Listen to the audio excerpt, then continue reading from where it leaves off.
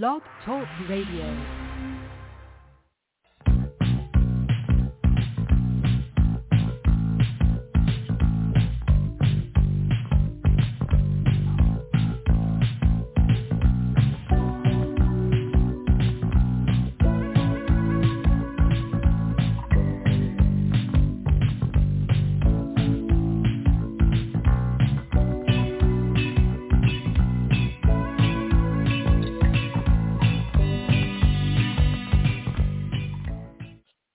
Welcome, ladies and gentlemen. It is the Donelson Files Tuesday edition, and it is ladies' night. So this is pretty much the Coco Hour. We're going to talk relationships. I know she's got some ideas that she's going to share with us, and we got some scenarios we'll talk about. So if you want to call in, 646-929-0130, 646-929-0130. And don't forget, ladies and gentlemen, you can listen to this show and other shows on the Bachelor News Radio Network. All you got to do is go to the bachelornews.airtime.pro. bachelornewsairtime.pro. So I just want people to, so you can do all that. And don't forget, you can listen to us on Spotify, iTunes, Anchor, and TuneIn.com. So a lot of great programs, a lot of great ways to listen to this show. And, of course, on Blog Talk Radio every Tuesday and Wednesday, 6 p.m. Eastern Standard Time, and 3 p.m. Pacific Time, or as we like to say, Coco Time. So Coco Time. Coco Time, that's right, Coco Time. Wow, you know what? It's a record. This is my second week in a row co-hosting. That's unusual. Yeah, it's great. Well, like I said, we got all kinds of things, and So I'll tell you what. Well, I was gonna say it was Father's Day, Tom. It was Father's Day this weekend. Yeah. How was your Father's Day? Let's start off with that. Actually, it was nice and relaxing. We did. We went to a movie. We saw the Hitman. The Hitman's Wife Bodyguard. How was that? Did you like it? Actually, I loved it. I loved it. It was great. Awesome. I'll check it out. Like you say, you got Morgan Freeman, and it's like Samuel Jackson is great. Salma Hayek is great. She plays her role perfectly as the wife of Sam. Yeah. Morgan Freeman, he's got his. Let's just say he's quite a surprise, and there's a great scene where Samuel Jackson and Morgan Freeman meet, and Samuel Jackson finds out that Morgan Freeman is Ryan Reynolds' father, or actually stepfather, but he doesn't, and of course he doesn't know stepfather. He's sitting there looking at Ryan, looking at him, and it's just hilariously funny. Oh, that's funny. Oh, that's great. It's like, you have to see the scene to understand what Samuel Jackson is trying to say or get to. So, yes. I'll have to check it out. Did your wife get you anything good for Father's Day? Well, but she got me some what I call summer wear for PJs. So, new summer wear for PJs. So my Father's Day was awesome. I said hi to my dad, although hilariously enough, he didn't reply back to me, but he texted Steve, which I'm like, okay, why? Second of all, I decided a couple weeks prior to this Father's Day, I'm sitting on the couch with Steve, and he sees this ad for this Ninja Foodie, and he's like, oh, my God, that looks so cool. So obviously I knew what I was going to get him. All he did was point at this commercial saying, I want that. And I'm like, done, easy. And I don't know if you know. Do you know what a Ninja Foodie is, Tom? No, I do not. Okay, so if you like to cook, or, you like to cook but you don't really have time, I 100% think people should get this. It is the most ingenious device I have ever played with. It's like an Instapot. It's an air fryer. It's a dehydrator. It makes yogurt. It bakes cakes. and it's in the shape of an Instapot. It's insane. The other day we made I did a whole frozen chicken, and I just put it in the Instapot or in the air fryer thing, and it was done within like 10 minutes. Like the cooking time, it's like you literally could just like put something in there and it'll make it for you, and then 10 minutes later it's done. It's like super easy. So that's what I got him. I got it for him, but I'm the one using it the most, pretty much. Yeah. Oh, cool. So and I don't know if you. Huh? Go ahead.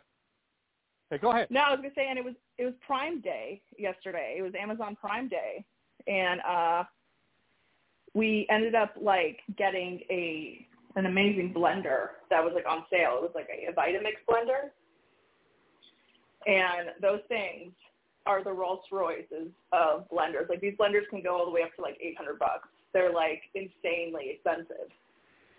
But they had a really good deal on Prime Day. So I know everyone's been talking about Prime Day. I don't know if you bought anything from Prime Day, but the deals they had yesterday were just like, it was like Black Friday deals. It was insane. Like, I think the blender we got was like 75% off, like brand new. Yeah. It was insane. So I always take advantage of Prime Day. But no, Father's Day was good. We went out to eat. We watched the new Loki series. I don't know if you've seen it yet, Tom, but it is amazing. Yeah. It is amazing. I'm a big nerd when it comes to that. And I have been like pretty busy. I'm starting my own dog bakery from home. So I've been doing that. So it's been kind of crazy. I've already gotten orders in to make these treats and these cakes. So my life has just taken a 180.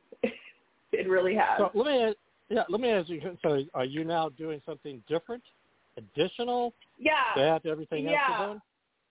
Well, if it takes off, obviously I'm going to spend like the majority of my time doing this.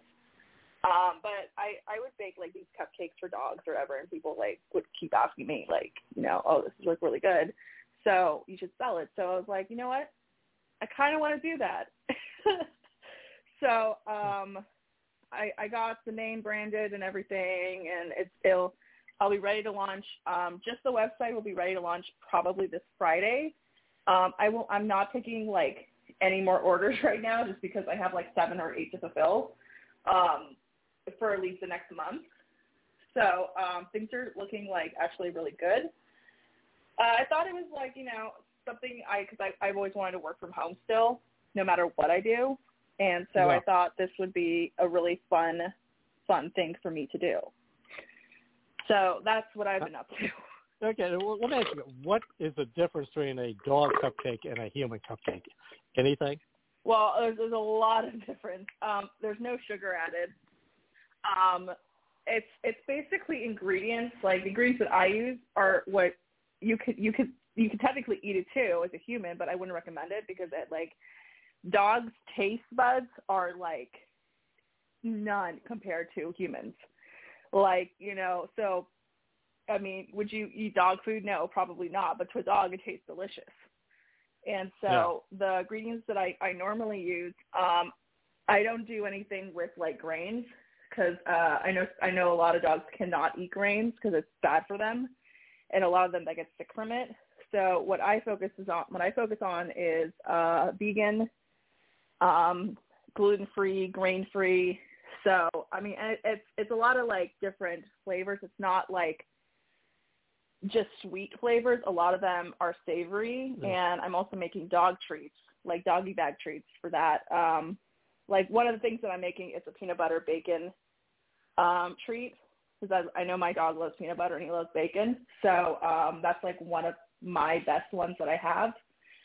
So it's just like it's a fun experience. It's definitely a fun experience. Yeah. Well, I'll tell you what, hold on. I thought this Tom Donelson of the Donelson Files with Coco Konski is Ladies' Night, Relationship Night, here on the Donelson Files and the Bachelor News Radio Network. You might know me, I'm 50 Cent. You may follow my tweets, my Facebook friends. Odds are fewer than 6 degrees separate us. We're that close.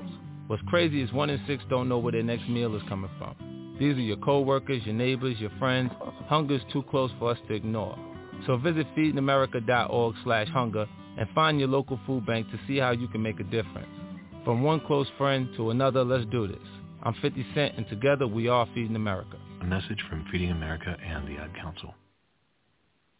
Since Buffalo Wild Wings is always open late, here are a few things you'll enjoy. Buzzer beaters, wings in 21 signature sauces and seasonings, and great deals on food and beer. Grab select domestic draft beer starting at $4. $4 shareables like street tacos, fried pickles, chili queso dip, mozzarella sticks, and roasted garlic mushrooms, and deals on select liquor and house cocktails. Phew, that's a mouthful. Catch all of the late night action. Buffalo Wild Wings. Wings, beer, sports. Offers and participation vary. Please drink responsibly. Void where prohibited. That's right. This segment for the next 15 minutes will be sponsored by Buffalo Wild Wings. Do you want to become a sponsor of the Donelson Files? Here's what you need to do. You email labachelor40@gmail.com, labachelor40@gmail.com. Here's what you're going to get to become the gold standard of promotion. You'll be getting 3 ads. You'll get two mentions at the beginning, at the end of the show that you're the sponsor of the entire hour, and Coco and I will actually say nice things about you, and you can come on the air once a month and talk about your products, or talk about your business, or talk about anything else every month for one segment. So that's how you do it. And don't forget, ladies and gentlemen, thebachelornews.airtime.pro. You can listen to this show and any of the other shows on the Bachelor News Radio Network. Also catch us on iTunes, Spotify, Anchor, and TuneIn.com. Now we're back here to the Donelson Files and the Bachelor News Radio Network. And before we get into into your part of the show, there's one thing I do want to kind of talk about. Speaking of Father's Day, and it's a story about my dad. And my dad was one of these guys. He traveled quite a bit. He was in, but every week, but he always made sure if he's in town, he would show up to whatever events we may have as children. And I remember my senior year, we were at a track meet at the T.C. Williams Invitational track meet. And for those people, just to kind of give you a little headline here, T.C. Williams, this is, if you ever saw the movie Remember the Titans? Yes. Well, this was the high school that was sponsoring the event. So, and this was like 1 year after, they won their championship, in which the movie's based on. So, and I got to set up the story because basically, it's one of those things we have we were at the distance medley. For those people in track, the distance medley is basically, you start off with a half mile, quarter mile, 3/4 of a mile, and then the last leg is a mile. And so we went, and the thing is, to give you the cast of characters, my coach was Barry Blake, who was nicknamed the Bear. Guy was big, strong. He used to play linebacker for West Virginia. For those people who may remember the great Sam Huff was a teammate of his at West Virginia. And then you had the guy running the meet, Jack Lord. And just show you the kind of personality Jack Lord was, when he would show up to a meet, he'll say, "The meet has begun because the Lord is here." So this gives you kind of an idea of Jack Lord's personality. Well, here's the thing. We kind of reported to the wrong site a little bit later than what we should have. They were going to disqualify us. Blake, Coach Blake goes up to Jack Lord, says, they say, "Come on, let these guys in." They get into an argument. They're just going at each other. Blake walks away. Jack Lord walks away. Suddenly my dad came out of the stands, and he said, "Mr. Lord, can I talk to you a second?" And Lord looks at him. For some reason, he went over and saw my dad. He said, "Look, I understand rules are rules." And he was very calm, and he said, "But here's the thing. This is their moment. They trained for this. We're here for them. And, yeah, they made a mistake. They reported the wrong place. But why don't we just let them run so that the work they did would be fine? Remember, Jack, we're in it for the kids. And Jack Lohr turned around and he says, okay, you guys are back in. And we finished third place. We set a school record.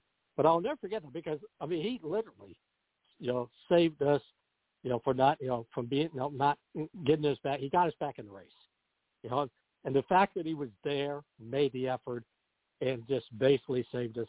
It's one of those things I always remember about my dad. I don't know if you got any stories about your dad, but, I mean, that's one of many stories, but that's one I always cherish the most.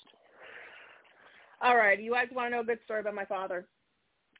Yes. There's so many. My dad is an amazing person. He's a movie producer out here in Hollywood. He's been in the business since the late 60s. And he has such fascinating stories of old Hollywood that he's worked with. One of our family's really, really good close friend was Burt Reynolds. I used to call him Uncle Burt because he was like my uncle. And there is a story, though. Don't know if I should tell this one. Go ahead. I'll blank out names. I'll blank out names for you guys. I'll blank out names. So, in the 80s, Miami, I was not born yet. My dad had this guy who worked for him, and let's just call him David. We'll call him David. So David was his PA, which is a production assistant, helps around the set, all that. And, he was a very, I don't want to say the word bum because he wasn't obviously, but he was very kept to himself. He would dress in rags. He lived in this really tiny studio apartment in Miami Beach. And so one day, there's a knock on my parents' house, and my dad opens up the door, and guy goes, "Excuse me, sir, I'm with the FBI." My dad thought it was a joke, okay, well, why is the FBI? And he's like, first of all, my dad didn't open the door, let him in. My dad grabbed his gun because, during the time in Miami in the 80s where he was living, people were being robbed.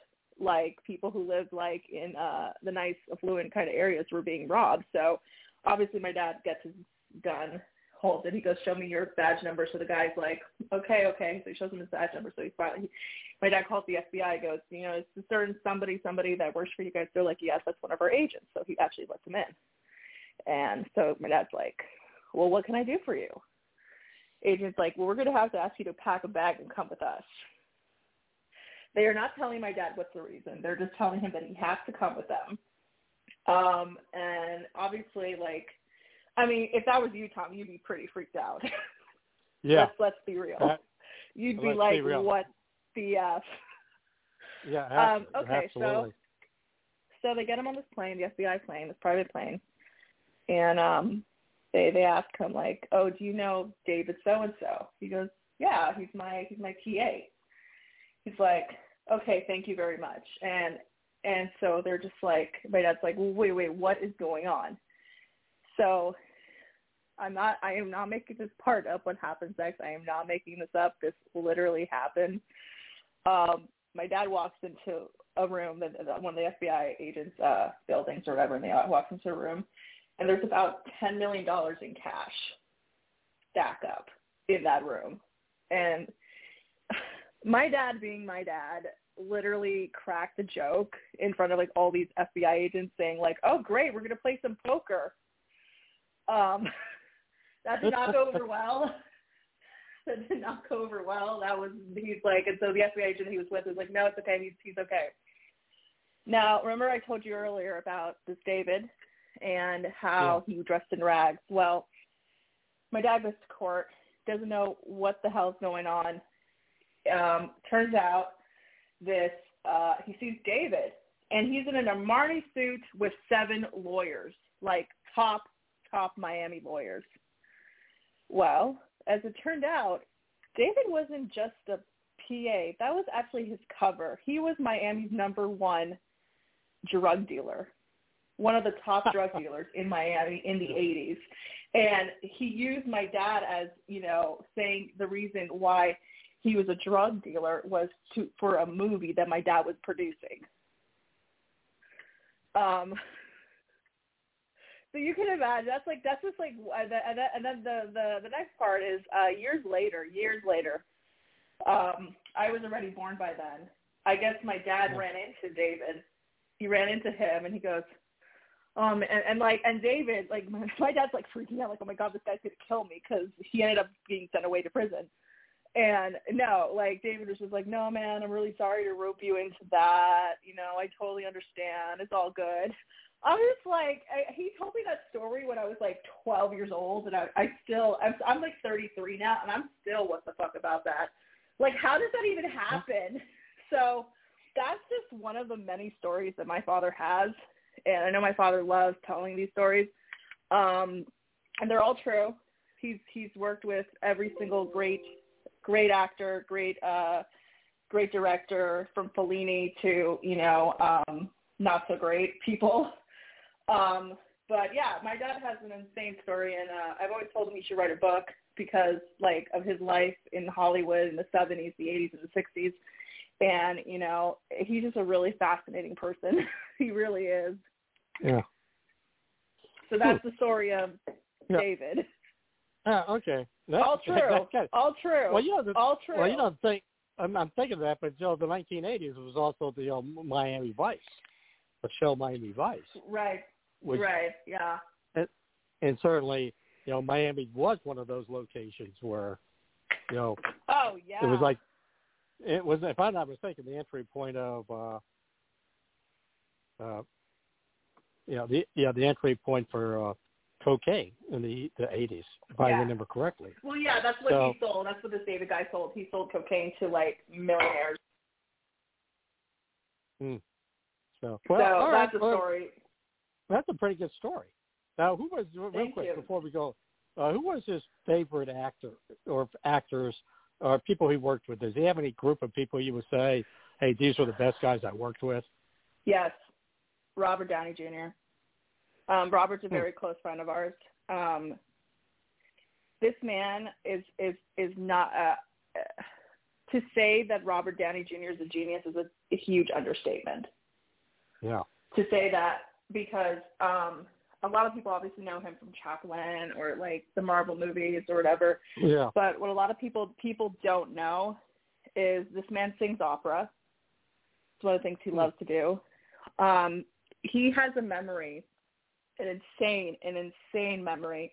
I had remembered one time I was visiting him, and he was doing a film, and they had tasked him. They had just changed the script, all new lines, you know, not like he had a bunch of lines in them, and the guy hands him his paper. He looks down. He reads it for maybe about, like, a couple seconds. Within those couple seconds, he knew the whole script. That's how much of a genius this man is. And he's been through a lot. I think a lot of people know him because of his struggles with drug abuse and all that. But he's one of the kindest, most smartest people, like, I personally know. So also Burt Reynolds. Burt's an interesting. Burt was. He died, fortunately. Yeah. But he was always a very interesting person. He you know, at his height, he was the most paid. He was like The Rock. He was the most paid Hollywood actor there was. And then, unfortunately, when his divorce happened, he lost everything, and he was actually bankrupt for a long time of his life. Like, he ended up having to move to his dad's house. I know not a lot of people know about that. But yeah, he was in a lot of trouble money-wise because of who the divorce was and all that. So it was really messy. But there's so many good actors that he's worked with. God, Ernest Borgnine. Ernest was a really good actor. There's Terrence Stamp. I'm trying to think of the good ones. Like, he's worked with a lot. He's also worked with a lot of shitty ones too. So I'm not naming them. RoboCop guy. What's his name? Peter. Oh my gosh, Peter. Oh my God. Oh. I know who you're talking He's about. gonna kill me that I don't. I know he's gonna kill me that I don't remember his name. Peter Welling. Super nice. Peter super Welling. Smart. Peter Welling. Peter Welling. That's Peter Welling.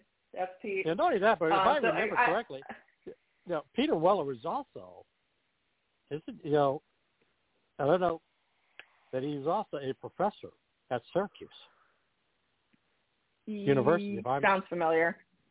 Yeah. Let me just see. I'm going to look this one up because I know that. Well, anyways, Peter's a super nice guy. I mean, there are a lot of nice people, and obviously, I was really lucky to grow up around all them. I grew up around them. That's who I used to hang out when they would come over. It'd be like, oh, there's Peter, there's Robert, there's Ornis. One of my favorites, I'll say one of my favorites that I ever got to meet and got to really sit down and talk to was Jonathan Winters.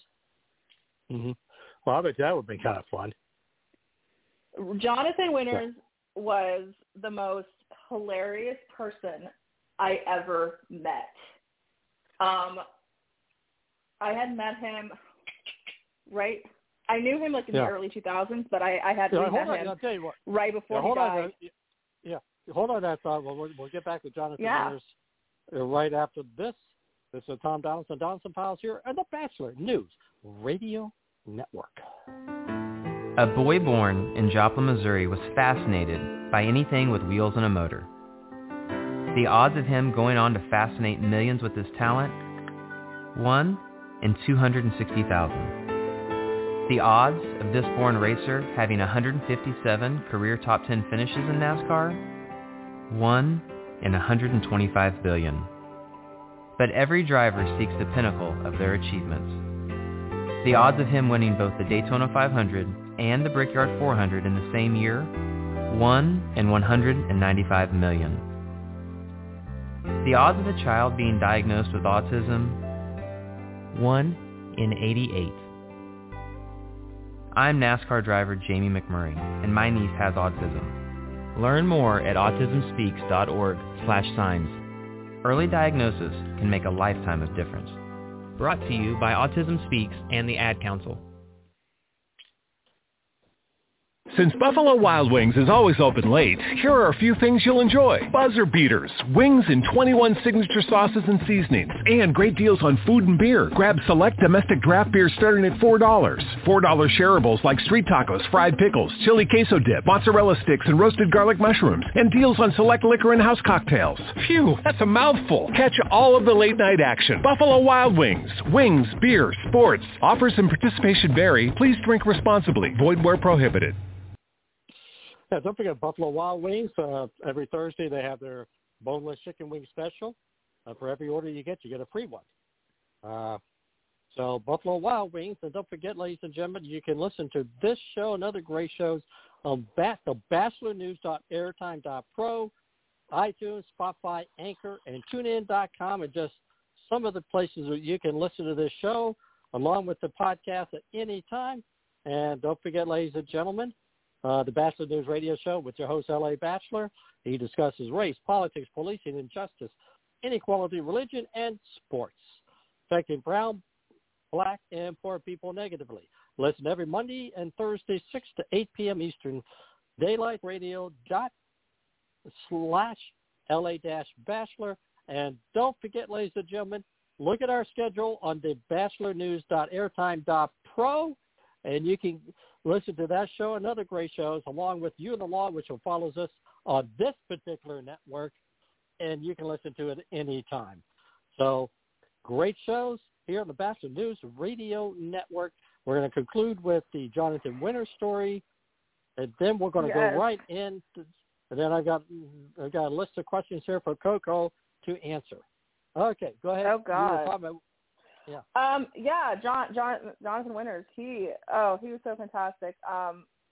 I remember I was at a party and he was there, and I wasn't really talking to anyone, and I had a plate of salad. I'll never forget this. I had a plate of salad, and he starts berating me, and he takes my plate, he dumps it, and he just there's a carving board of turkey. and like roast beef. It was like really elegant, like the way it was set up. And he got me like every single piece of meat. He goes, "There, now eat." Oh my God. I honestly, I adored that man so much. He was not one of the to me, the funniest person I know. So, it was really sad when he died, but a lot of people don't know about John. I mean, unless you grew up in that time, and obviously, you know, he suffered from mental illness. He suffered from bipolar. He had, you know, he was in a mental hospital for a lot of time of his life, especially when he was a young kid. So, you know, he went through a lot. I mean, there's a reason why Robin Williams, you know, that was Robin Williams' idol. You know, he idolized Jonathan Winters. I actually remember one time Robin Williams actually stopped by on set to see him. So that was actually really cool that I got to meet him too. But yeah, these are like these are comedy geniuses. They really are. Yes, they are. So I got to hang out with pretty much old Hollywood growing up, which I thought that was pretty damn cool. Yeah, that's good. Yeah, that's kind of cool. All right. Okay, so now here's the question. I don't know what you have planned, but here's some questions that we can. Is this? I mean, I know you and your boyfriend have had some issues health-wise. He's had his bad back. Oh my God. Yeah. And you're serious. So here's the question I'm going to throw back to you. You know, if the relationships are best, you know, for the better or for worse. Well, last couple of months you guys have had the worst as far as physical health goes. So let me ask you a question. How's that impact the relationship? You know, if you step back and look back now, because I know he's feeling better, correct? It's, you know, the physical therapy he's so much better. He's so much better, and really a miracle, to be honest. It was scary. Yeah. But okay, let me ask you a question. So how does this all, first of all, impact both of your relationships when you're in that situation where neither one 100% and you're pretty much taking care of yourself? Go ahead. Yeah, I mean, that's the thing. It was like when he started with his back, you know, I was doing everything for him. You know, I was like helping him with everything. He started sleeping on the couch, and he's literally been there for like 3 months because the bed that we have, it's way too soft. Like sometimes it's even soft for me. So I can't imagine with someone who has a dislocated disc to be comfortable sleeping on a bed like that. Yeah. So like I totally got that. That was fine. You know, the thing that sucked most was like when he finally booked his physical therapy, they weren't going to see him for 3 weeks. And that was really hard because it was to the point where he didn't know what the hell he was going to do. You know, he can't work. He can't, you know. And when he does work, it's like very little time because, you know, if you ever had back issues, like it's not fun. Yeah. It's really not fun. It's very painful. I mean, there were times where like he had like these back spasms and he would just like be on the floor, and it was super scary. It really was. And then I had what is known as an ovarian cyst, with people that have polycystic ovarian disorder, which is what I have, PCOS. It tends to happen, and the pain that I was in, this is so ridiculous how sick I was this month. It's kind of laughable now. I at first was, you know, they said, oh, you're going to need 48 hours of rest. And I thought like, oh crap, I'm going to miss like 2 days of work. That was on the 7th. I didn't get better till the 18th. I didn't start. I mean, it all started. Then they're like, okay. And then I guess I was under so much stress this past month with everything that's been happening around me that it developed into like this ulcer, stomach flu, where I was vomiting. Like I was throwing up, I would say 4 or 5 times a day for 12 days. And I ended up losing 19 pounds because of it. I was so sick. And it was to the point, Tom, you know when you're in a car and you get motion sickness? Yeah. You know the motion sickness feeling? Okay. Yeah. It was like that, but every day and every hour. There was not a day that I did not feel like I had to throw up. And the only time I wasn't feeling nauseous was when I was when I was sleeping. And so obviously my doctors are worried, but they couldn't figure out, like, the doctors still to this day haven't exactly figured out what happened to me, which is really scary. I ended up having to get a CT scan, and you're in the field, you know, you cannot get that many CT scans in your life. You can't, because of the radiation. So I've already had two CT scans in my life. So that was like the last thing I wanted was a CT scan. Like, I'm never getting another one. I don't care. I do not like them. So basically what happened was I was just like on fluids. You know, I just remember being in so much pain, Tom. This is actually kind of a funny story. I was in so much pain. It was like 3 a.m, and I'm lying on my dog's bed because he's sleeping somewhere else. I'm lying on his bed, like I have like excess of vomit coming down me. It's disgusting. And what does my dog do? He brings me his ball because he wanted to play fetch. And I'm like sitting there dying, and I'm like, no, I can't do this right now. Like, I could be laying down on the floor, like dripped in blood, and he would still bring me his ball to play fetch, because whenever you sit down on the floor, to him, that's a signal that we're going to play fetch. So that was my month, Tom. That was my month. It was the month of hell. It really was. The question that I would ask you, though, would you sit back and say, now that you've gone through this, that the two of you got closer? Is that the point where, you know, we've always been really close. Well, okay, maybe what I'm trying to ask did it affect our relationship? Did it affect your relationship? And no, basically, I think it kind of brought us. I think it got brought closer because, like, we always now know we can definitely rely on each other. I mean, he got mad at me though. He got so pissed. It was rightfully so though. Now that I think about it, I look back. He got so pissed because my doctor had put me on this really bland diet, and I didn't listen. And then, like, he found out, like, I went to get, like, something to eat that wasn't approved in my diet, and he got so mad at me.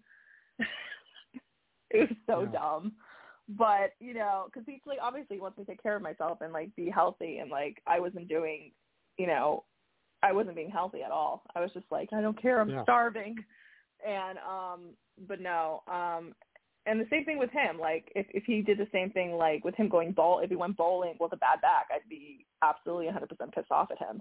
So, but as far as, like, you know, impact relationship, I don't think so. I think it was just, like, trying to get us better and, you know, just worry about getting healthy. That's all he really cared about. Yeah. All right. How about you? Because this is, you know, you've now also had to play the reverse side, in which, you know, you had to help take care of him. And so, you know, how did that feel from your perspective? How did, you know, kind of working in from that direction? Yeah. Well, I mean, like, I was working, I was, like, taking care of him. I was, like, you know, it's almost like having, like, kind of like a sick person in your house, obviously, like a sick child, because you're doing everything you want, and then, like, you know, for them, like, you're making them dinner, you're, you know, making sure they're getting enough liquid, enough sleep, enough medication. So I was just running around the entire couple months just trying to make sure that he's going to get better. And he is so much better. Like, this is going to sound so stupid, but he actually can now sit in a chair without messing up his back completely. Mm-hmm. It was that bad, Tom. It was like, we had this amazing leather seating, and he could not sit on it, like, without it tweaking his back. It was bad. It was really bad. It was that bad. I mean, what they actually told me, Tom, his physical therapist told me that what it wasn't, like, necessarily, like, a collapsed disc. What it was years and years of scar tissue damage on his spine. Yeah.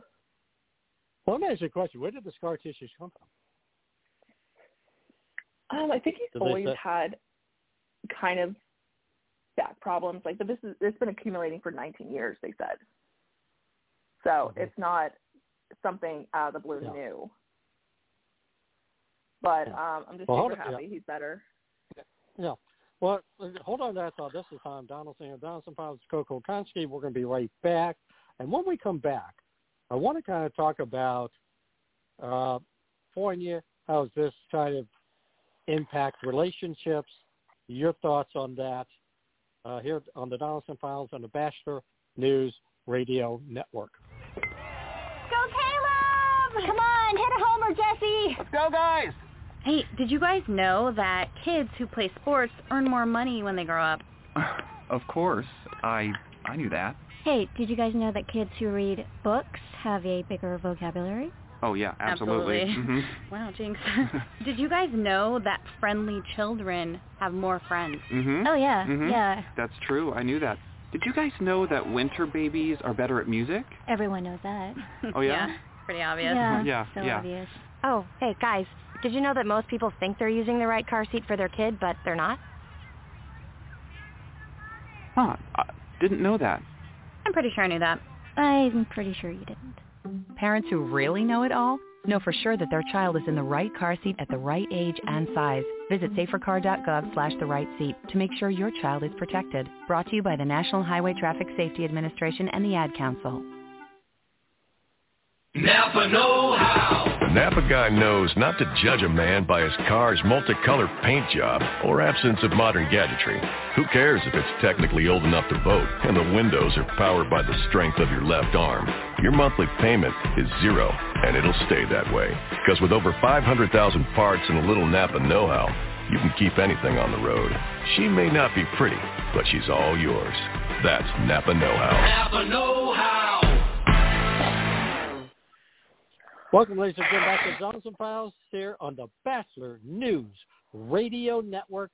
And if you want to listen to this show and other great shows, go to the bachelornews.airtime.pro, and you can listen to this podcast. We have a schedule. Get on the schedule. You can listen to it. Our show, you can listen to about 14 times a week. So if you're an advertiser, think of that. And don't forget, StreamYard, iTunes.com, Spotify, Anchor, and TuneIn.com. You can catch this show as well. So there's so many ways you can listen to the Donelson Files on the Bachelor News Radio Network. All right. Okay, here's the question I'm going to start with is, okay, California is opening up. Yep. And so let me ask you a question. How's this, now that you guys are going out, is there a difference now maybe than, let's say, the past several months in relationship-wise? It's more, wait, as far as what? What do you mean relationship-wise? Well, I guess put it this way. You mean now you're out. Now you're out and about. You're going out I wouldn't to say eat. that. I'm not always out. I mean, I probably, I'll go out to eat like maybe once a week, but I don't think like I've changed that much. But there are always going to be crazies out there. Like I told you earlier, we had celebrated our 2-year anniversary last weekend on Saturday, and we're walking, we're on the street, we have our masks on, like whatever. Like if I'm going to wear a mask, I want to wear a mask. And we had some like crazy old white guy, short and bald, and he at first I thought he was lost because the way he approached us, and then he just starts talking all this smack about us, like, oh, why are you guys wearing masks, blah blah blah, and then like we're walking away from him, Tom. I'm choosing to ignore because I'm not going to engage in people. I'm just not going to engage, waste time. Yeah. But then he starts following us all the way to the restaurant, and I literally was about to punch him in the face. First of all, why are you randomly stalking strangers on the street because they wore a mask? You need help. You need, a psychiatrist or something because if this is what you're doing. You're just, randomly, hassling people on the street while they're trying to go eat somewhere. Just get a life. And, finally, someone told him to leave. And so he got into, of course he got into his pickup truck because, of course, that's what he drives. And he just, sped out. And I was like, good riddance. So, well, let me ask you. Well, let me put this. So, what are your friends telling you about getting out? Is there what's the general feeling that people have in general about the opening up? Are they cautious? Are they going full blast? What's what are they telling? What are your friends saying to you on that score? Wait, I'm sorry. What was that? Okay, what I'm asking is okay, now that things are opening up, are people going full blast? Are you still seeing? Are people telling you they're being cautious? Yeah, of course. Everyone's being cautious. Everyone's being cautious. Like, we're still being cautious just because, like, we got our vaccine doesn't mean we could, there's still a chance you can get it. And so we are cautious. I mean, we still go out to eat, and we still, like, I haven't really eaten inside, just because, like, especially if it's too crowded. Like, I'm just a person naturally doesn't want to be around crowded people. Like, I get, like, a phobia for that. So I rather just, like, be outside and eat, like, on the patio or something. So that's what I'm doing now. Like, I'm going out to eat. I go out to eat maybe 2 or 3 times a week now, versus where I never went out before. Yeah. Well, the reason is like in Iowa, we've been far ahead of the curve in that regard as far as the mask goes, and basically, the mask mandate, of all intents and purposes, is gone. Even in the grocery stores and the restaurants, just let's say 3 weeks ago, they had signs. The signs are all down. So I mean, in Iowa, I would say there's more of a return to normality than it sounds like in California, if I'm getting what you're saying to me. Yeah. Okay, now let me ask you this question. Have you had any changes in your lifestyle since the pandemic? Are there things that you used to do that you probably won't be doing in the future? Or you'd be more conscious I wouldn't say no in the future, because you don't know what the future holds. But I think everything's pretty much the same. I mean, like, obviously I'm not going to, if I go to bars, like, I usually go where there's outdoor seating. I do a lot of exercising now than I was able to do during the pandemic, although with the weather that we're having, I don't know if that's such a good idea. It's been in the hundreds the last couple of days, which in LA is, like, insanely hot. It was about like 104 not too long, like a couple days ago. But I walk in the morning. I'll go shopping, grocery shopping. Like, I never stood foot in a grocery store during the pandemic because I was so freaked out. But I'll still go there. But other than that, no, I think pretty much it's just like, it feels kind of normal. Mm-hmm. So, okay, so let me ask you a question. Are you still wearing your mask quite a bit? What? Your mask. How often do you wear your mask? Because it sounds like you. Do you wear your mask outdoors? Is there a period? Tom, if there's like a grocery store and they tell me if it's a place that says you need to have your mask on, like, and then I'm gonna have my mask on, like, I'm not gonna bitch about that. Yeah. But like grocery stores or the other places. But no, if it's just me and I'm walking my dog outside, I don't wear a mask. Okay. All right. Now, how about Steve's daughter? What changes? She's vaccinated. She's vaccinated. She's vaccinated. But is she getting back to normal?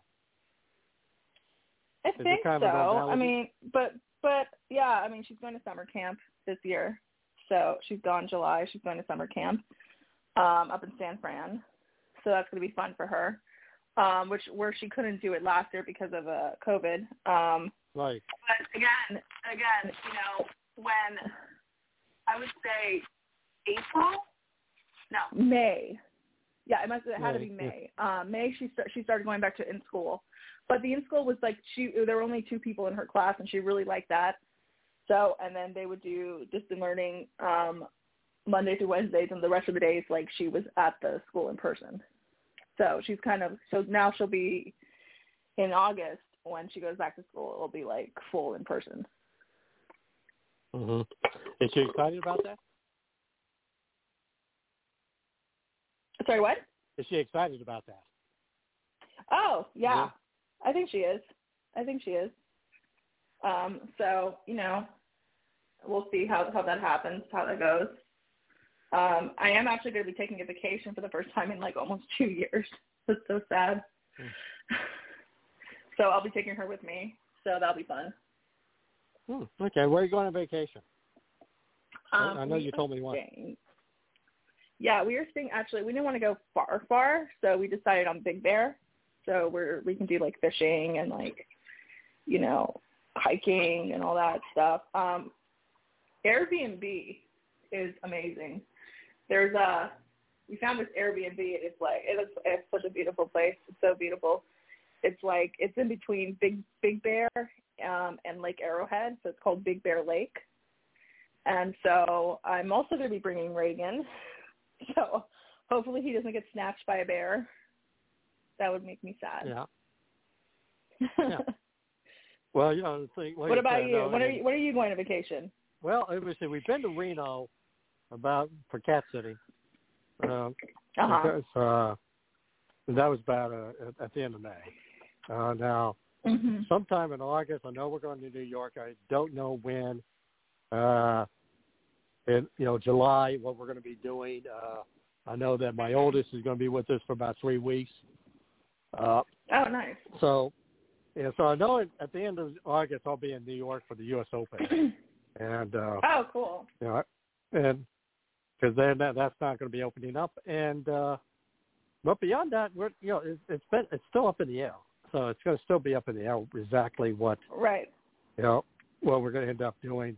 You know, whether we go any place in July or not.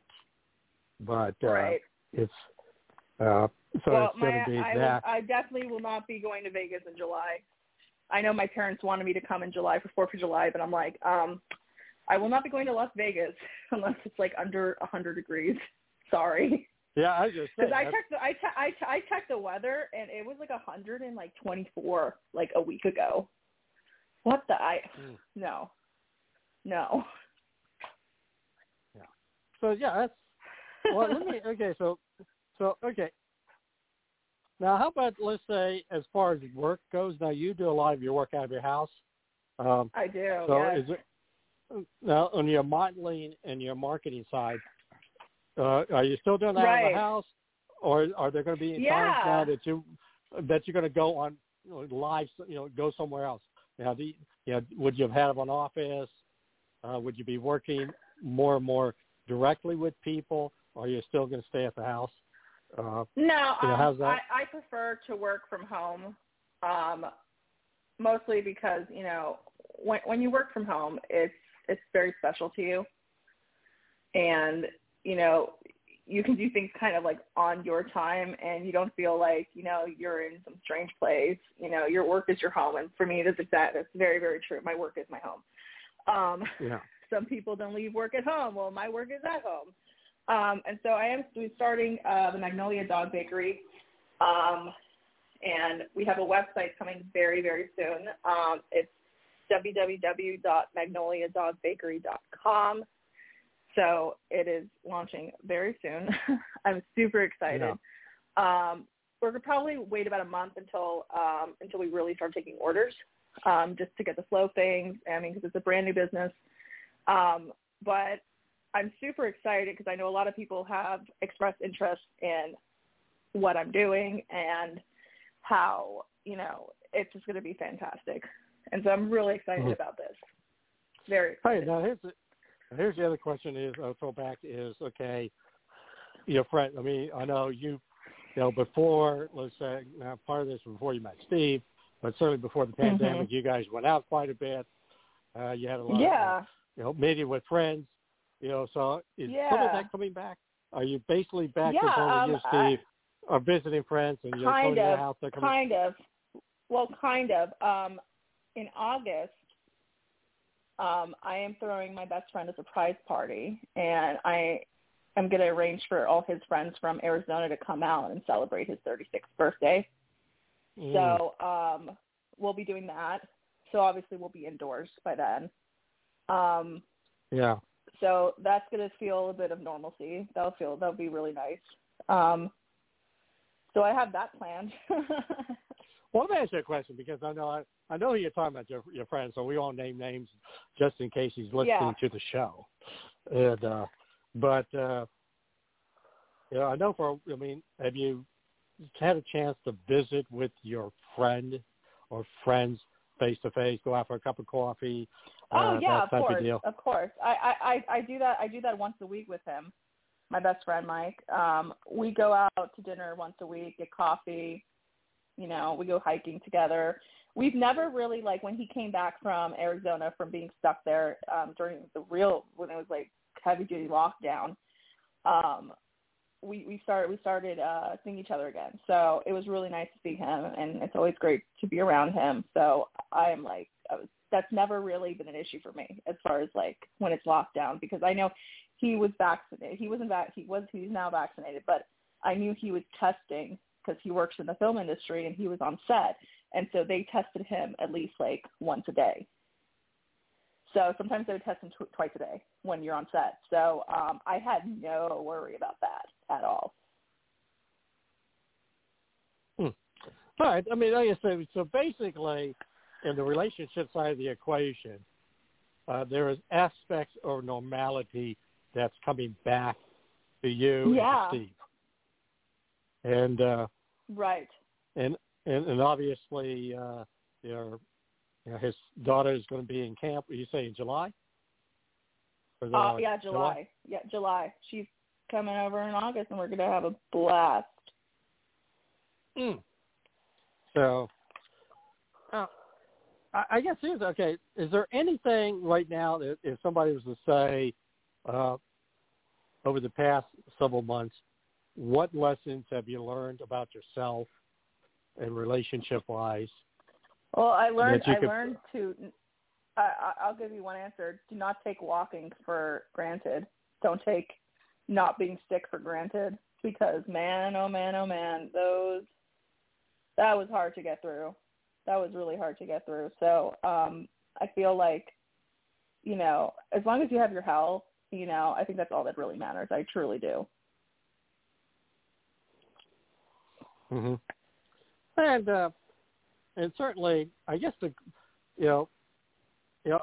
guess I really don't have much else to ask you, because these are the questions I wanted to kind of touch base with you with please. The reopening and with the relationship. And it sounds like to me, though, I mean, you've gone to two of you. They say in the business, for better or for worse, you've had to deal with both. But it sounds like that you guys, would you say you're stronger today than you were 2 or 3 months ago before his back issues? I think, I would say yes, we are, for sure. Mm-hmm. Yes. So, all right.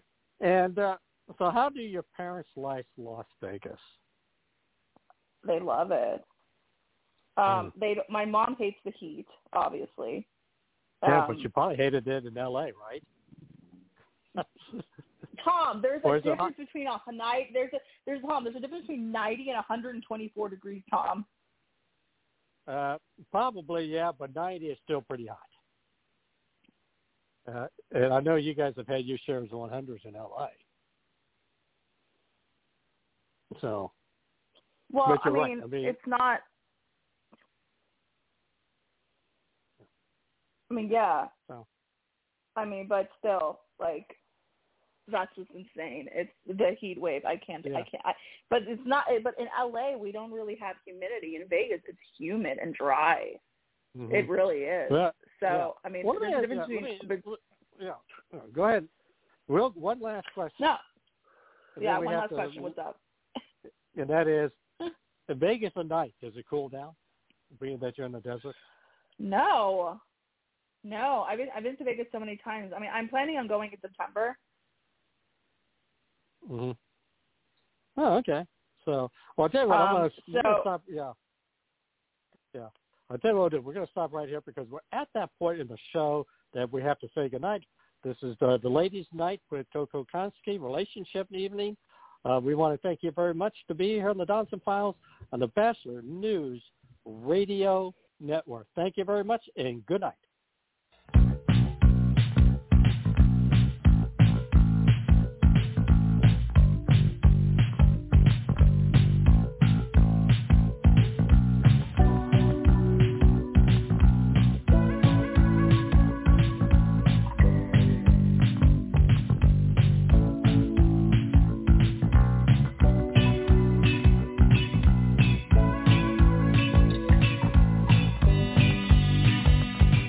turn to the fallout now over police body cam footage that shows a black man's death in custody in 2019. The video just being released, and now the death of Ronald Green is the subject of a civil rights investigation.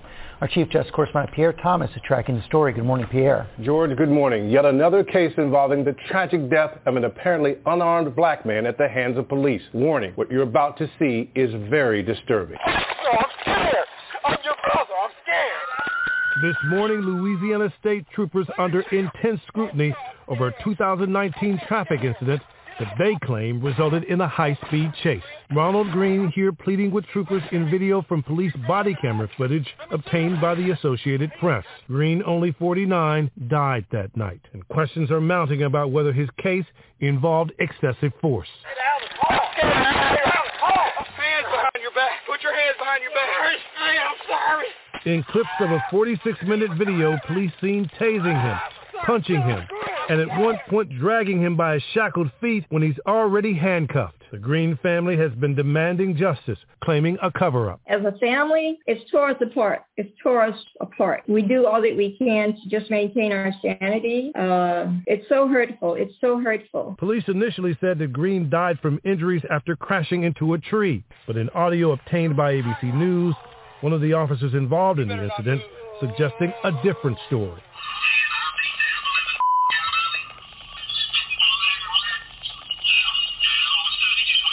The coroner reported Green's death as accidental, the result of a heart attack. Louisiana State Police are declining to comment, citing an ongoing civil rights investigation. They're calling the release of this video unauthorized, George. And Pierre, you also have the results this morning of an investigation due with our own stations into police diversity. George, we found that police officers in most metro areas were not as diverse as the communities that they serve. In 99 of the country's biggest metro areas, the share of police officers that are white is larger than the percentage of white people in those communities.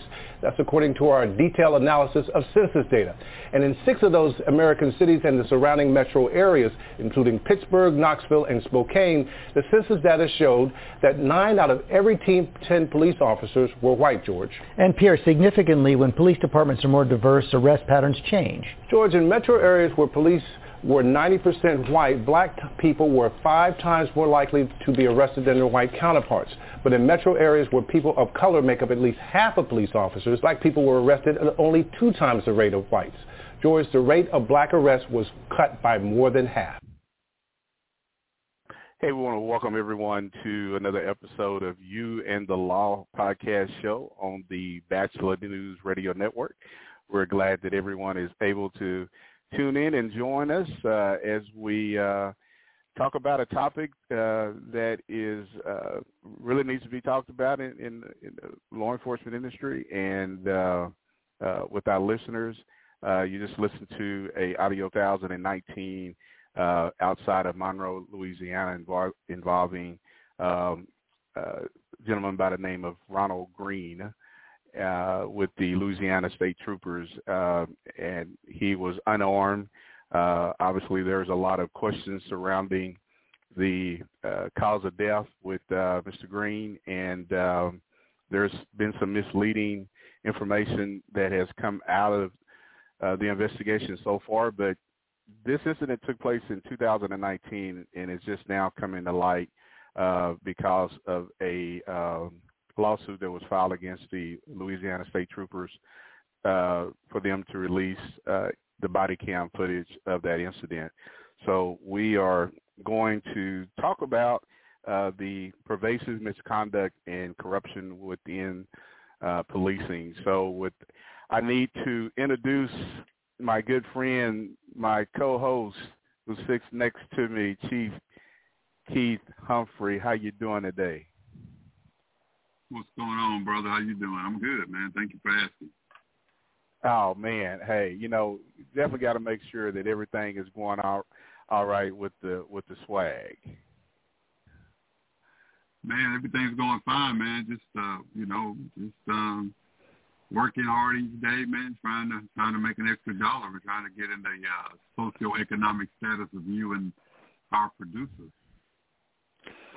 Well, yeah, man. Well, hey, Keith, we got a good topic that hopefully our listeners will definitely tune in and listen to the podcast show about. And we want to let you know if you if you want to call us and let your voice be heard, you can call us at 646-929-0130, or you can hit us up in the chat room at blogtalkradio.com/LA Bachelor, or you can also follow us on Facebook at You and the Law 1, and you can leave your comments there, and we'll definitely get to your comments in the chat room, or if you just like to come on air and let your voice be heard, if you got some comments, definitely call that call-in number at 646-929-0130.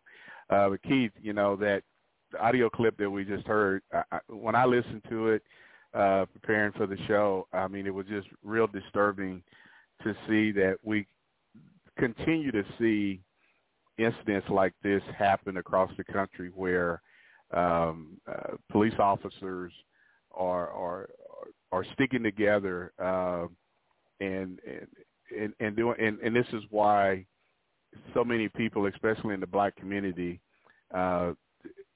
just don't trust what police officers are doing. And I think incidents like this in 2019 just really highlights the unfortunate situations that's going on in law enforcement. Yeah, Virgil, I don't know how much more. I just don't know.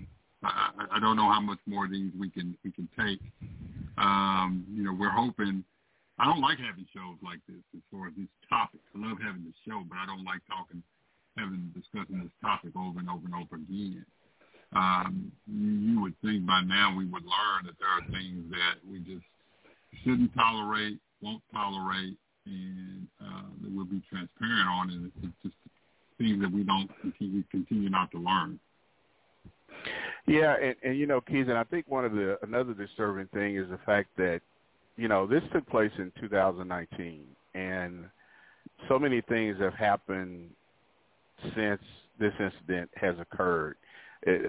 Be specific, this incident took place May the 10th of 2019, and so we've had the death of George Floyd, we've had the death of Breonna Taylor, and so many others that have been in the news that, you have to ask yourself this question, and this is whether it's a small percentage of people in law enforcement or just the whole group of law enforcement, do people really realize that there is this big spotlight on policing, whether you are a state trooper, whether you're a municipal officer or a county sheriff? What you do is a spotlight on you, and it becomes a national spotlight. And this is why so many people in the minority communities don't trust police officers. And Keith, and I think this goes to another deeper conversation, is about when law enforcement tries to build these positive relationships within the communities, incidents like this happen. What do you think, how does that impact what agencies like Little Rock Police Department is doing or other agencies are doing to try to build positive relationships with their communities? I think it sits us back, and then some parts of the community continue to just basically shut down, and it's very difficult to penetrate the trust of those communities. And it doesn't matter the socioeconomic or the ethnicity of the group that you're talking. It's the fact of, especially if your organization has a history of this. And so taking into consideration, the organization may have a history of this, and taking into consideration of what's going on in your specific state, because I don't think there's been a state that has missed this type of concern or these type of activities, and then put on the national scene. It's very difficult to overcome that. It's very difficult. It gets to the point where people are saying, I don't want to hear it. Yeah, exactly. Well, hey, Keith, man, we're going to, coming up on taking our first break, and we're going to take this break, and we come back, we're going to get back into the conversation about the topic of the show, which is pervasive misconduct and corruption within policing. But you're listening to You and the Law on the Bachelor News Radio Network. Greetings and great day, everyone. I am Elder Janelle Strickland, host of the Life Cafe radio broadcast from Maximizing Life Family Worship Center. I invite you to tune in every Saturday from 5 to 6 p.m. Tune in, maximize your life with the Word of God, and be blessed. Only on the Bachelor News Radio Network.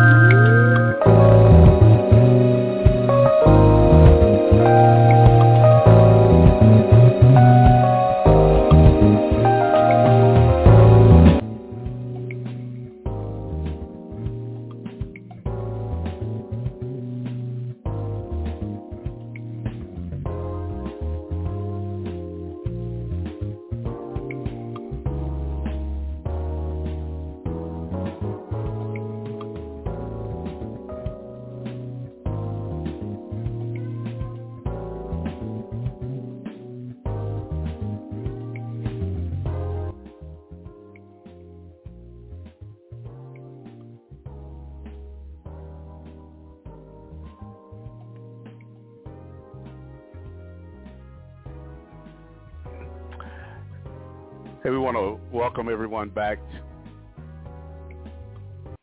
We want to welcome everyone back to You and the Law podcast show on the Bachelor News Radio Network. And we want to remind you, if you're a first-time listener to the show, that the calling number to the show is 646-929-0130. And definitely come online and let us hear your comments about the topic that we're talking about. And the chat room is also open. You send a message in the chat room, we'll definitely get that message. And you can also follow us on our social media platforms. You can follow us on Facebook at You and the Law 1. You can follow us on Instagram at You_and_the_law, and you can follow us on Twitter at You the Law 1. So you definitely have a lot of different social media platforms to definitely stay in touch with us on You and the Law. And we also want to remind you that there are many other great shows that's on the Bachelor News Radio Network. Some of those shows is the Bachelor News Radio Show with host L.A. Bachelor that comes on Monday and Thursday from 6 p.m. to 8 p.m. Eastern Standard Time at blogtalkradio.com/LA Bachelor. And the Donelson Files, which comes on right before us. That's the Donelson Files with Tom Donelson and Coco Konski. They come on Tuesday and Wednesday from 6 p.m. to 7 p.m. So definitely follow all the other great shows that's on the Bachelor News Radio Network. But Keith, we're going to get back into this topic of the misconduct and corruption in policing. And I think, when people think of the topic misconduct and you put corruption with that, and this is coming from the standpoint of like this incident that took place in Louisiana, where Mr. Ronald Green was initially, they said that he died from a result of a car accident. And even the people at the hospital questioned how his injuries were, but the doctor basically said he died of a heart attack. And then the Associated Press gets a copy of the body cam footage that shows the troopers were using stun guns, they were punching, they were dragging Mr. Green, but there was a collective effort with these state troopers to get their story straight. But they had to have known, Keith, that there is body cam footage of this.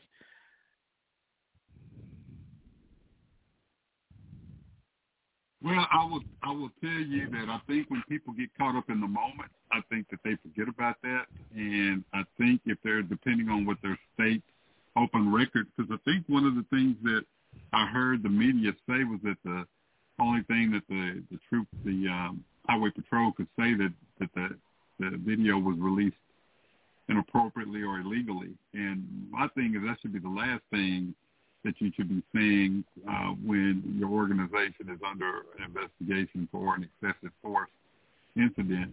That's the thing. I mean, that right there shows you that there's a culture of we're above the law, or there's a culture of don't question us. Don't ask me anything related to what we do. Just let us do what we do, and you'll be okay. So that's concerning to me. Very concerning.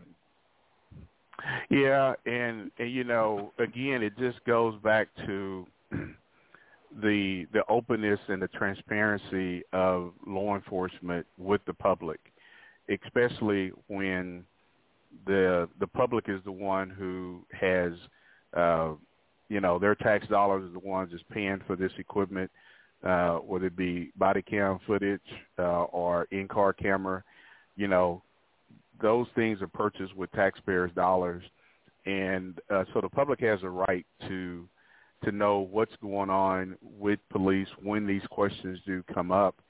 And we've seen time and time again where there has been this collective effort to cover things up and not be transparent with the public. And, you know, it just, when you have high-ranking officials who continue to allow these type of things to happen, then you wonder why people in the minority community, they really could care less what individuals have to say, and they wonder why there is such a poor relationship that they have with the minority communities. And, you know, throughout this show, Keith, you know, this is not, we'll be talking about various other things as well, but with this here thing that also that really caught my attention, Keith, was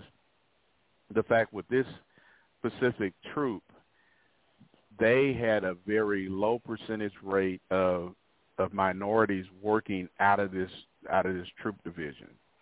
And so, you know, that also goes into the conversation about how diverse is law enforcement trying to make sure that they are hiring minorities and not having this, you know, effort to say, well, we try to hire some, but they don't apply or they don't meet our standards. But, you know, Keith, I think, you know, just to be honest with our listeners, I think there's been a effort to really prevent minorities from getting into this field because there's a lot who would like to get into this field, but there's been an effort to make sure that a certain percentage does not get into law enforcement. I could be wrong, but that's just my point of view about it. Well, let me say this, Virgil. I think what the listeners need to know, what I'm hearing you say is that that we don't believe. Well, let me just say this. This is what I believe. I'm gonna be an optimist, but I'm also be a realist. Okay. Mm-hmm. I think a lot of organizations don't know how to. They don't want to be humble. They don't want to say we need to hire, or we want to hire. Not that we need. Say sometimes we need to.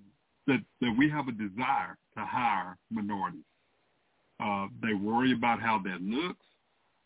They're worried about if they don't hire a certain amount of minorities, they're going to be sued. But what they don't understand is it's okay to say that. Law enforcement is one of the few professions that, you know, you should be able to say it in any organization. We're looking to diversify. But law enforcement, your communities expect you to say that we want more minority representation in our organization. Our organization needs to resemble our community. that we haven't done a good job in commuting in our recruiting efforts when it comes to minorities. What's wrong with saying that? When you don't say that, it does send a message that you don't care. It does say, you know what? That's not an easy topic to have. But, in 2021, it should be an easy topic to have. It should be a topic that you should be able to have openly. And some people just believe you can't. And so that's why it goes back to we have such a hard time convincing citizens that there is not extreme racism when it comes to law enforcement, just because of some of the things that we do or that we don't do or that we're not open about. And it should be a proud moment for any organization to say we welcome everyone, and we would like to see our organization diverse, and we would like to see that we're going to more organizations, HBCUs, more job fairs of where we have a high Hispanic population, Asian population, more females. Why not say that? What's the big deal about saying that? And then when you open it up, you've got to have a process in place where you're not trying to force people out. Basically, you're trying to purposely not allow people to be successful in getting into your organization. So, it's one thing to have an open policy, an open door policy, but then it's another one to have the informal process of where you're purposely trying to eliminate people based on their sexual orientation, their gender, their race, and things like that. That's where the problem in itself exists. Yeah. Well, and also, Keith, I think, this also impacts those who, when you hear about this stories that happen in Monroe, Louisiana, how does that impact individuals who says, hey, I thought about applying for the Louisiana State Troopers, but, after reading this here, man, I don't want no part of that type of law enforcement agency. And, they either decide to go to another law enforcement agency, or they just decide not to even get in law enforcement because, when you read something like this here, how these guys got together and even a high-ranking trooper, how he, lied to investigators and said, hey, he didn't have any kind of video footage, but as it turns out, he had over 30 minutes of body cam video footage related to this arrest. And so I think individuals, this is a profession that is supposed to be a professional profession, Keith, that so much integrity is put into, how professional it is, how crisp and clean this profession is, especially on a state troopers level. And I think, oftentimes, since I've been in law enforcement, so many people look at state troopers as if they're just they set a high standard of excellence. But when you hear about stories like this, Keith, you question that high level of excellence, because in this here, it's not something that that you would say is just across the board with this one state agency, but you have to look at the culture of the agency and the culture of the troopers that felt so comfortable to basically just, beat this man to death and to say that he actually died in a car accident, and then his family discovered he didn't die from the result of a car accident. He died from the result of these state troopers on the side of a road, on a dark road in Monroe, Louisiana. Well, you asked the question earlier, the first part of that. I think there's two things that happen. You're going to have that group of citizens who are basically going to say, I don't want anything to do with law enforcement. You're going to have that group that say, hey, I can get there and I can make a change. You're going to have those individuals. I mean, those are the two groups that you're going to have. There's one more. Or you're going to have those individuals say, hey, man, go ahead. Hey, Keith, we're just coming up on our next break, man. So let's take this break, and when we come back, we'll definitely get back into that discussion about individuals either getting in law enforcement or getting out of law enforcement. But you're listening to You and the Law on the Bachelor News Radio Network. Now you can increase your yields by using Conklin's Guardian slow-release nitrogen additive. Guardian holds your nitrogen in the root zone where it's needed over a longer period of time. That, in return, can reduce your nitrogen rates. That saves you money. And whether you want it in a dry or liquid formula, Guardian helps in reducing groundwater contamination, too. So save your money and be a good steward all at the same time by using Conklin's Guardian.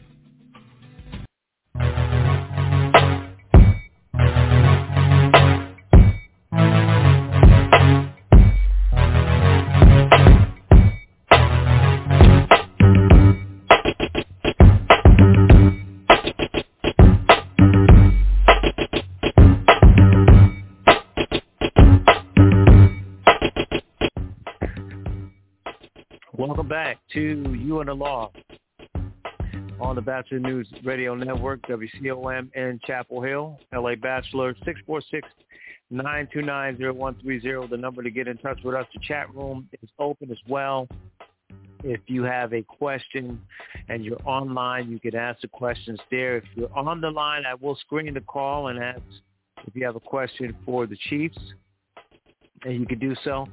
As we go back to Chief Keith Humphrey and Virgil Green, guys, I think one of the problems with the corruption part of this and the cover-up is that the other element is the boldness of not covering up. We've seen so many videos on social media of, quite frankly, white cops just basically saying, I'm going to do what I'm going to do, smile for the camera. I know one cop, he was intoxicated, and he was just going off on a guy. And, of course, he didn't really get disciplined that much.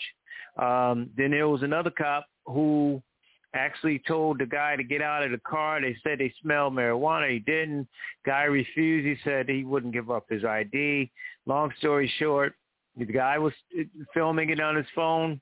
Cop gave him counted to 3, 2, 1 and pulled him out. He said, get ready for some drama or something, or show, like a la Donald Trump. That happened a few years ago. He just lost his job. So, the corruption and the cover-up, we get it. But to Chief Humphrey's point, people are a little numb to that.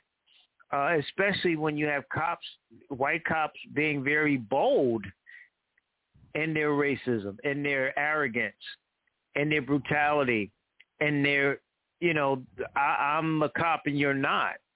So I would like you guys to speak to that. I know a couple of my friends were talking about if you could speak to the boldness of some cops that makes it just as bad for the brothers like yourself doing a terrific job. Well, I'm gonna say this, LA, and I know what you're saying, but I want everybody to understand there's officers out there that look like us that do just that have no passion for citizens. And you're right about that. I see that in my neighborhood. Yeah, in my neighborhood growing up. And so, right, and so, but I think what happens is, man, it goes to the point of a person sells their soul for the badge. It gets to the point of a lack of emotional intelligence and a lack of, the bottom line is, I tell people all the time, those cops that are bullies are those same boys and girls that may have not been very popular growing up or in high school. That's those individuals. A lot of them are. And so you take that individual who now has a little bit of an authority, and there are those individuals out there that believe you do what I say just because I'm the cop, and they lose control. It's all about that lack of emotional intelligence and that lack of being, basically trying to prove your manhood or your womanhood because you've got a gun and a badge on. And that's what gets us in trouble. We realize we fail to realize what the purpose of our job, and we think our purpose of our job is to dictate and to order people around, and that's not always the case, and we forget about that. Yeah, and I'll just add to that, Keith, that we talked on the show, a previous show, about the psychological evaluation that officers go through, and you would think that some things will get caught during officers' initial hiring process that would eliminate them from being hired by these agencies. And whether you're black, white, whatever race you are, that these things should take place before you are even hired, that would eliminate you from becoming, whether you're a state trooper or an officer or a sheriff deputy. But, just like with another incident that took place in St. Louis, where this was going on back in 2017, where there was some protesting going on, and a black undercover officer was brutally beaten by his own people within his own agency. And I want to repeat that again because I may have just kind of stumbled over my words, but you've got a black police officer in St. Louis who was brutally beaten by officers within his own department, and he was undercover during the some protesting that was going on in the city of St. Louis. Plain clothes. There were many other plain clothes officers, but it is taken the officers. One of them is just now being convicted by a jury, and it's been 3 years after that incident has happened. And so you've got black officers you got white officers who don't respect black officers. You've got black officers who don't respect white officers. And so you've got a mix of just a pot that's stirring, Keith, where then you've got black officers who don't treat black citizens with respect. You got white officers who don't treat black citizens with respect. And so the bigger question is from the community is that when I get pulled over by the police, how can I trust that they're not going to violate my rights and where I'm not going to end up like another George Floyd? Let's go back. And I want people to realize that we have to realize we're dealing with humans here, and we've got to stop thinking that police officers are perfect. Now, should we be above reproach? Absolutely. Should we know right from wrong? Absolutely. Should we know that we don't violate people's civil rights? Absolutely. We should know that. But you're dealing with human beings, and it doesn't surprise me when people tell me what a human being does. But I will tell you this. If we don't learn anything else or haven't learned anything else, the community still wants us in their lives. They still believe in us. The vast majority of the community still believes in us. But I tell you what they're tired of. They're tired of continually getting slapped in the face based on the fact of they're tired of appeared to be looking like a fool because, man, we want to trust you. You're saying you're here.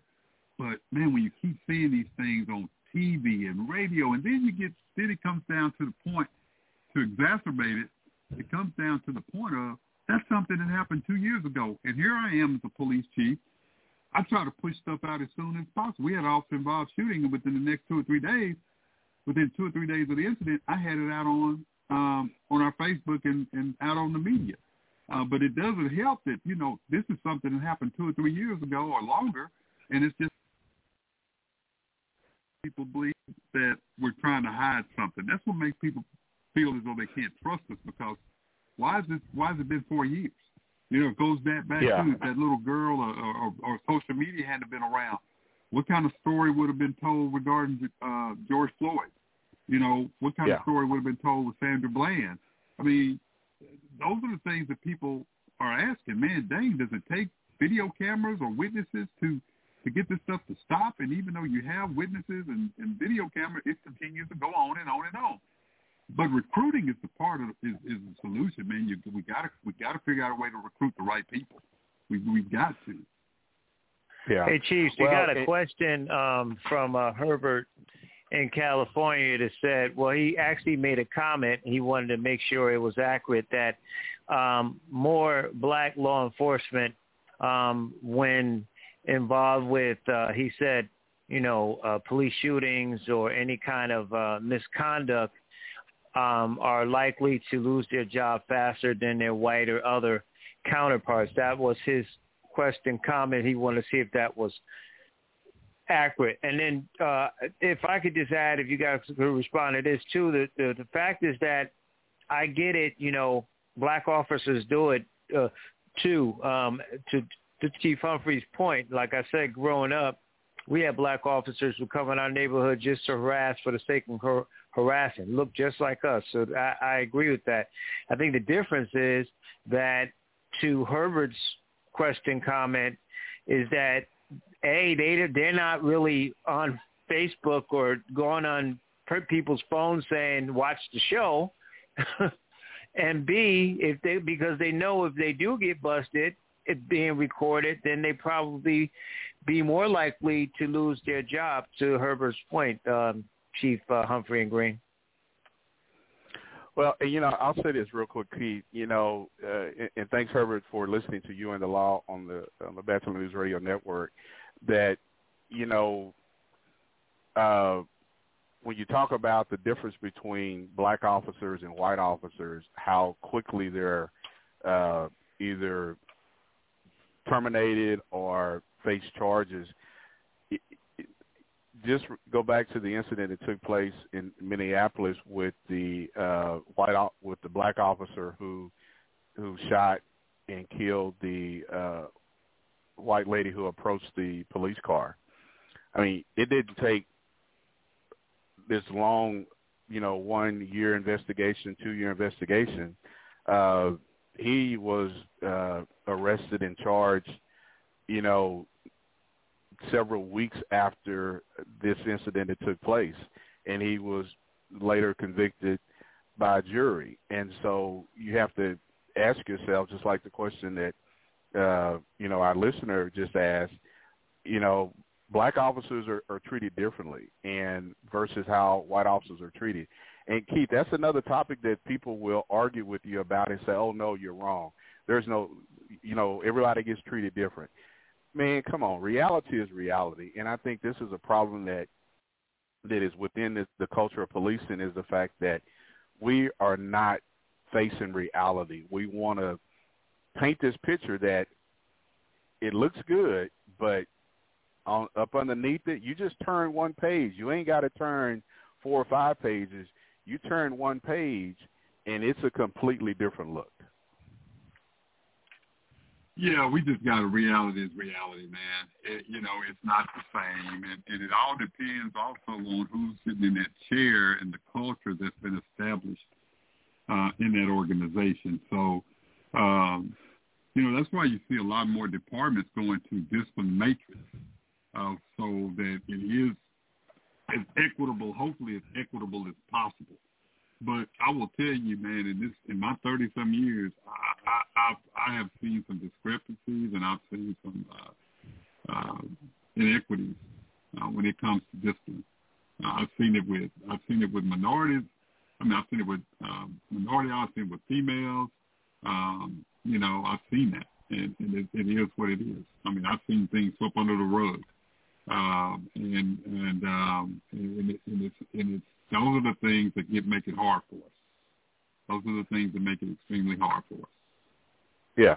Well, and in your 30-something years and our combined almost 60 years of law enforcement experience, Keith, when you look back 20 years ago and you see the same type of corruption or the same type of misconduct happening, you have to ask yourself, how far has law enforcement really come? But Keith, we're going to take this break, man, and we're going to come back and get back into this topic about the misconduct and the corruption in policing. But you're listening to You and the Law on the Bachelor News Radio Network.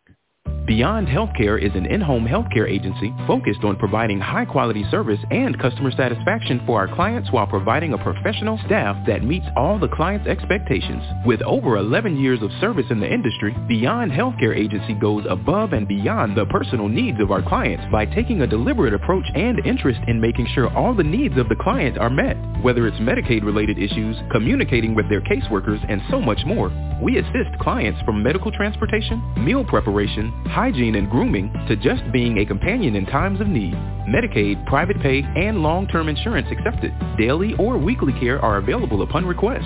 Beyond Healthcare, 2617 Chapel Hill Boulevard, Suite A in Durham, North Carolina is affordable, reliable, and insured. For info, call 919-249-5753. You can email them at homecare@beyondhealthcare.info or visit them at beyondhealthcare.info. Beyond Healthcare Agency. We go the extra mile.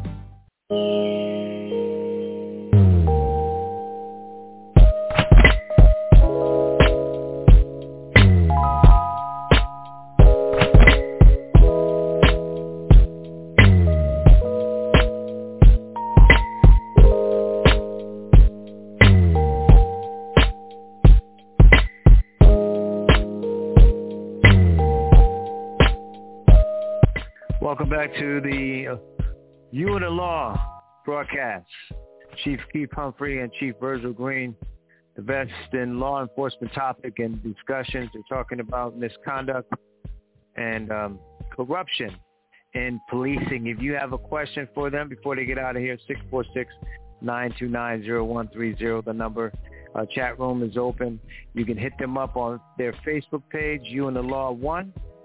And, of course, you can email me at labachelor40@gmail.com. As I go back to the best chiefs I know, getting it done, Chief Keith Humphrey and Chief Virgil Green. Well, hey, we definitely thank you, LA, for thinking that we are the best chief that you know. We definitely try to we definitely try to do a good job of making sure that we keep our audience informed and that the topics that we talk about is relevant to what's going on in the minority community and just being real, Keith. And I think, some people who, especially in the law enforcement industry, may listen to our podcast show and say, oh, you guys are just against. How can you guys be against the police and you're the police? And I think, my reply to that, Keith, would be that this is about facing reality, being real, being honest, with the fact that there are things that happen within policing that should not happen. And if you do not talk about those things, they are it's just like, hey, well, there are some things we want to talk about, some things we don't want to talk about. I just think these are things that they're tough topics. Just like you said, we don't like having these type of podcast shows, but I think when you talk about just the misconduct and how it continues on, at what point does the industry change, and what point does the individuals that's in the industry change, Keith? I don't know, Bert. I don't know. I find ourselves, I think it's just sort of like a merry-go-round. We just keep going round and round and round with this stuff. And, I know that, we, our podcast focuses on honesty, and just being open. But, I think we're limited to what we can be open about. We're limited to what we can, how long we can be. Well, let me just say this. The more we talk about it, to some of the listeners, it seems as though we're making excuses. That's not the case. The case is we're just as fed up and frustrated and we don't have the answers. I mean, we can continue to talk about federal mandates. We can continue to talk about state mandates. We can continue to talk about proper training. We can continue to talk about proper recruiting. We can continue to talk about emotional intelligence. We can continue to talk about body-worn cameras. We can continue to do that, but it's still, all of those things are in place. And I've mentioned this to LA, and I've said this before to the listeners. The practices are in place. The laws are in place. The policies are in place. It's the fact that you have individuals who refuse to follow the rules. Policies exist, and you will not do this. There's a duty to intervene. There's a ban on chokeholds. There's a policy on you will have your body-worn camera on. You will not turn your body-worn camera off. You will download this information. There's FOIA laws that directs organizations to provide that information upon request. There's standards for hiring. There's psychological tests. There's drug tests. There's EAP, early intervention programs. All of these wellness programs, all of these things exist. But you can't change a character flaw. When a person has a character flaw and a person thinks they're above the law and they're arrogant and they don't have a sense of respect for people, it's never going to change. Until you can fix those things, it's not going to change. It's not going to change. Yeah.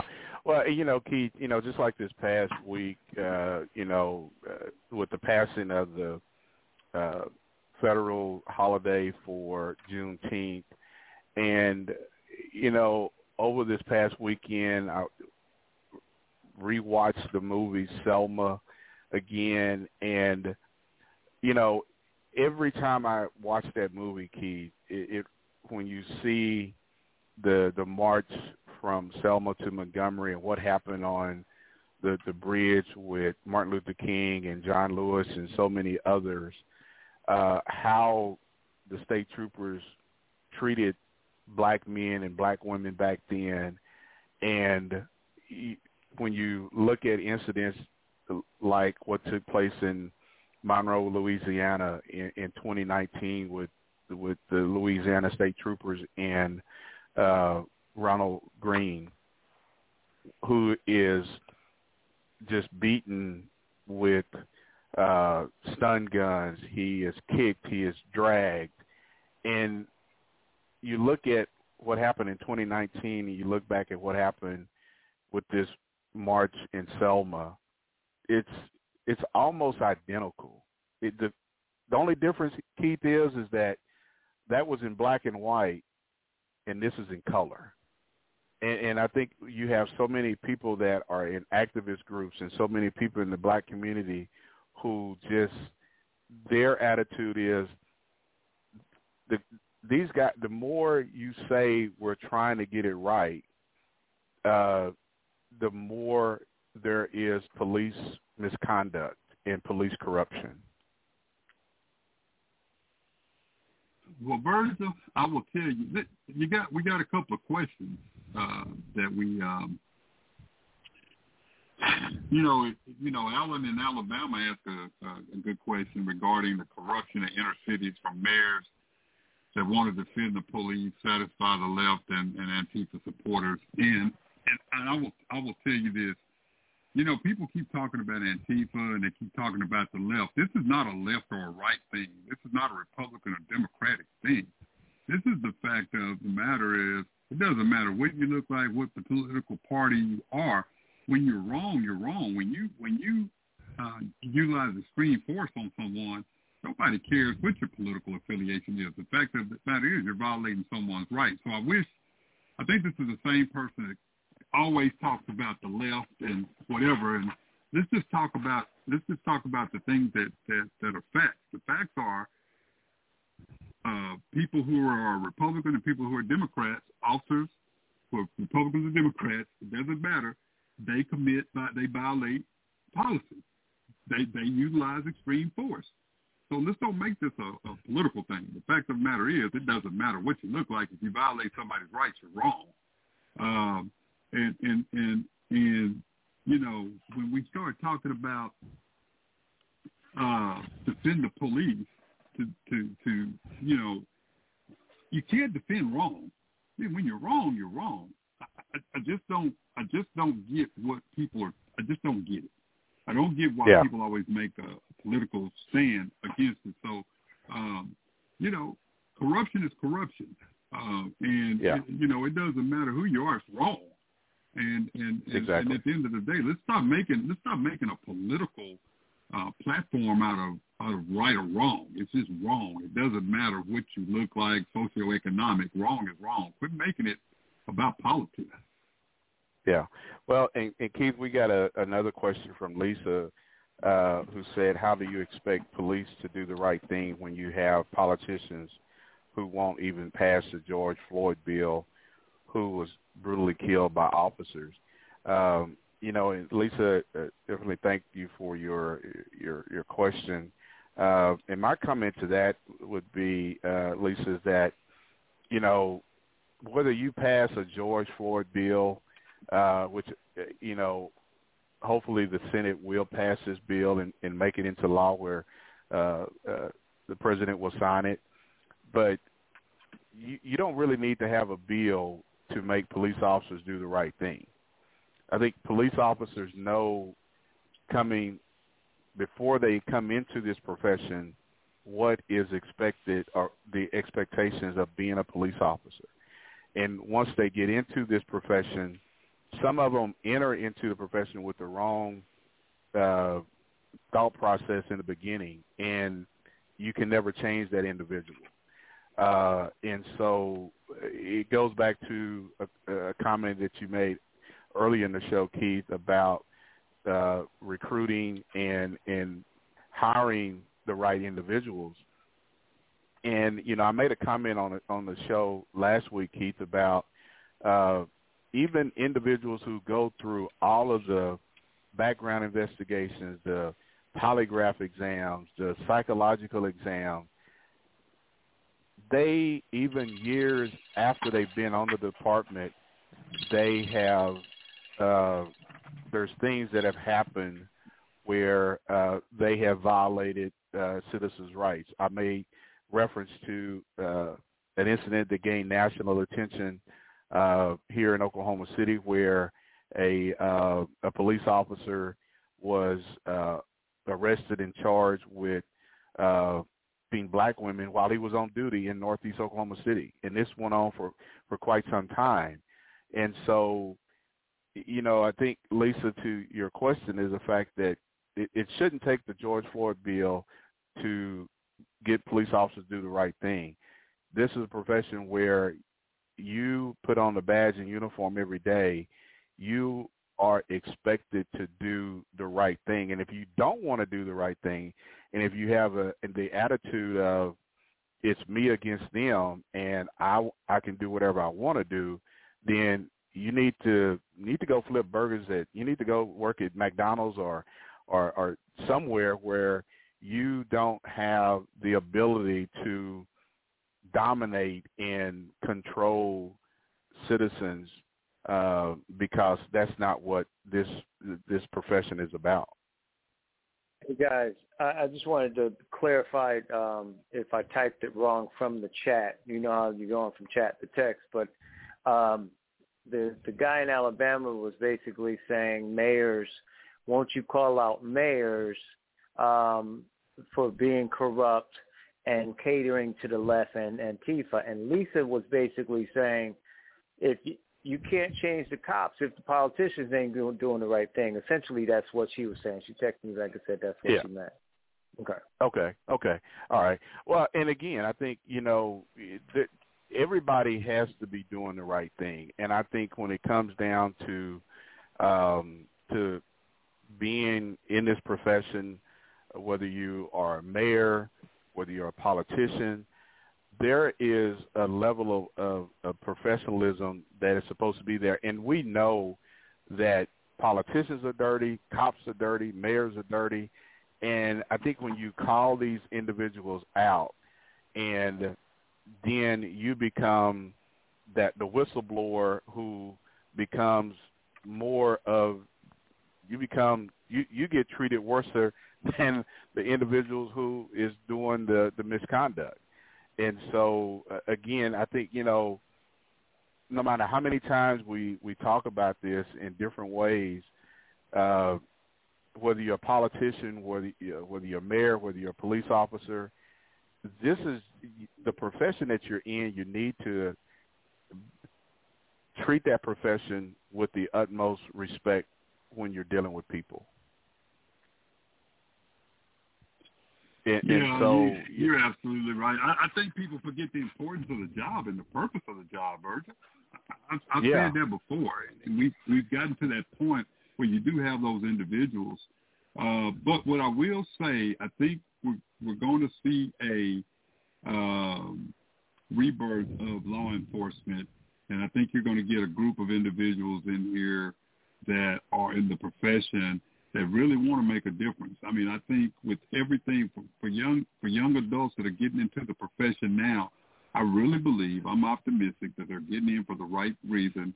I think there's going to be these are going to be the individuals. And I've seen from our young recruits the questions that they ask and the receptiveness that they have when it comes to emotional intelligence and procedural justice and telling their life stories and things like that and being very honest regarding what's going on and what their expectations are and how they want to change the profession for the best, for the best. So I'm optimistic. I'm really optimistic that you're not just seeing people getting in the job for just to get a paycheck. I think what we're seeing now is we're seeing the thinning of those individuals, the thinning of the profession, where individuals that really want to do the job are coming back to the profession because they know it's not an easy profession. They know the scrutiny we're under, and they're willing to step up and meet that head on. So I'm very optimistic. Yeah, well, and I feel the same way, Keith. And I think also, when we talk about just the agencies who are struggling, some agencies are struggling to hire people, and some agencies are not. And it just depends on, the reason, what part of the country you're in. But I think there's a segment of the population that, whether, especially minorities who are looking at what the culture of policing is, and is this a profession that I want to go to school and get a degree in and get into. And so, especially on the municipal side, I think when you look at the federal law enforcement, whether it be Secret Service or FBI, I don't think they're having the same struggles with recruiting as some municipal police departments are. Keith, we're getting ready to come up on the end of the show, man. It's been another great topic, and we want to remind our listeners that if you miss any parts of the live broadcast of You and the Law, you can definitely check out the rebroadcast show at thebachelornews.airtime.pro. That's thebachelornews.airtime.pro. And definitely follow us on our social media on You and the Law 1. Go to our Facebook page and like it, and share your comments and your concerns. If you got a topic or something you would like for us to talk about, leave that in the comment section, and we'll definitely put together a show and talk about that. And but Keith, as always, man, it's great to come together to have these conversations about things that are going on in policing.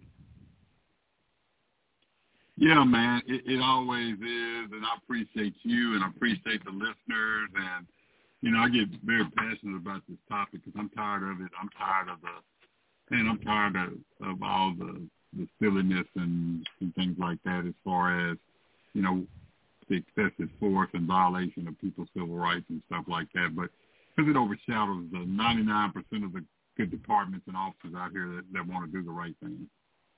Exactly. Well, hey, man, again, we want to thank our listeners for tuning in, and definitely tune back in to us next week on another edition of You and the Law on the Bachelor News Radio Network.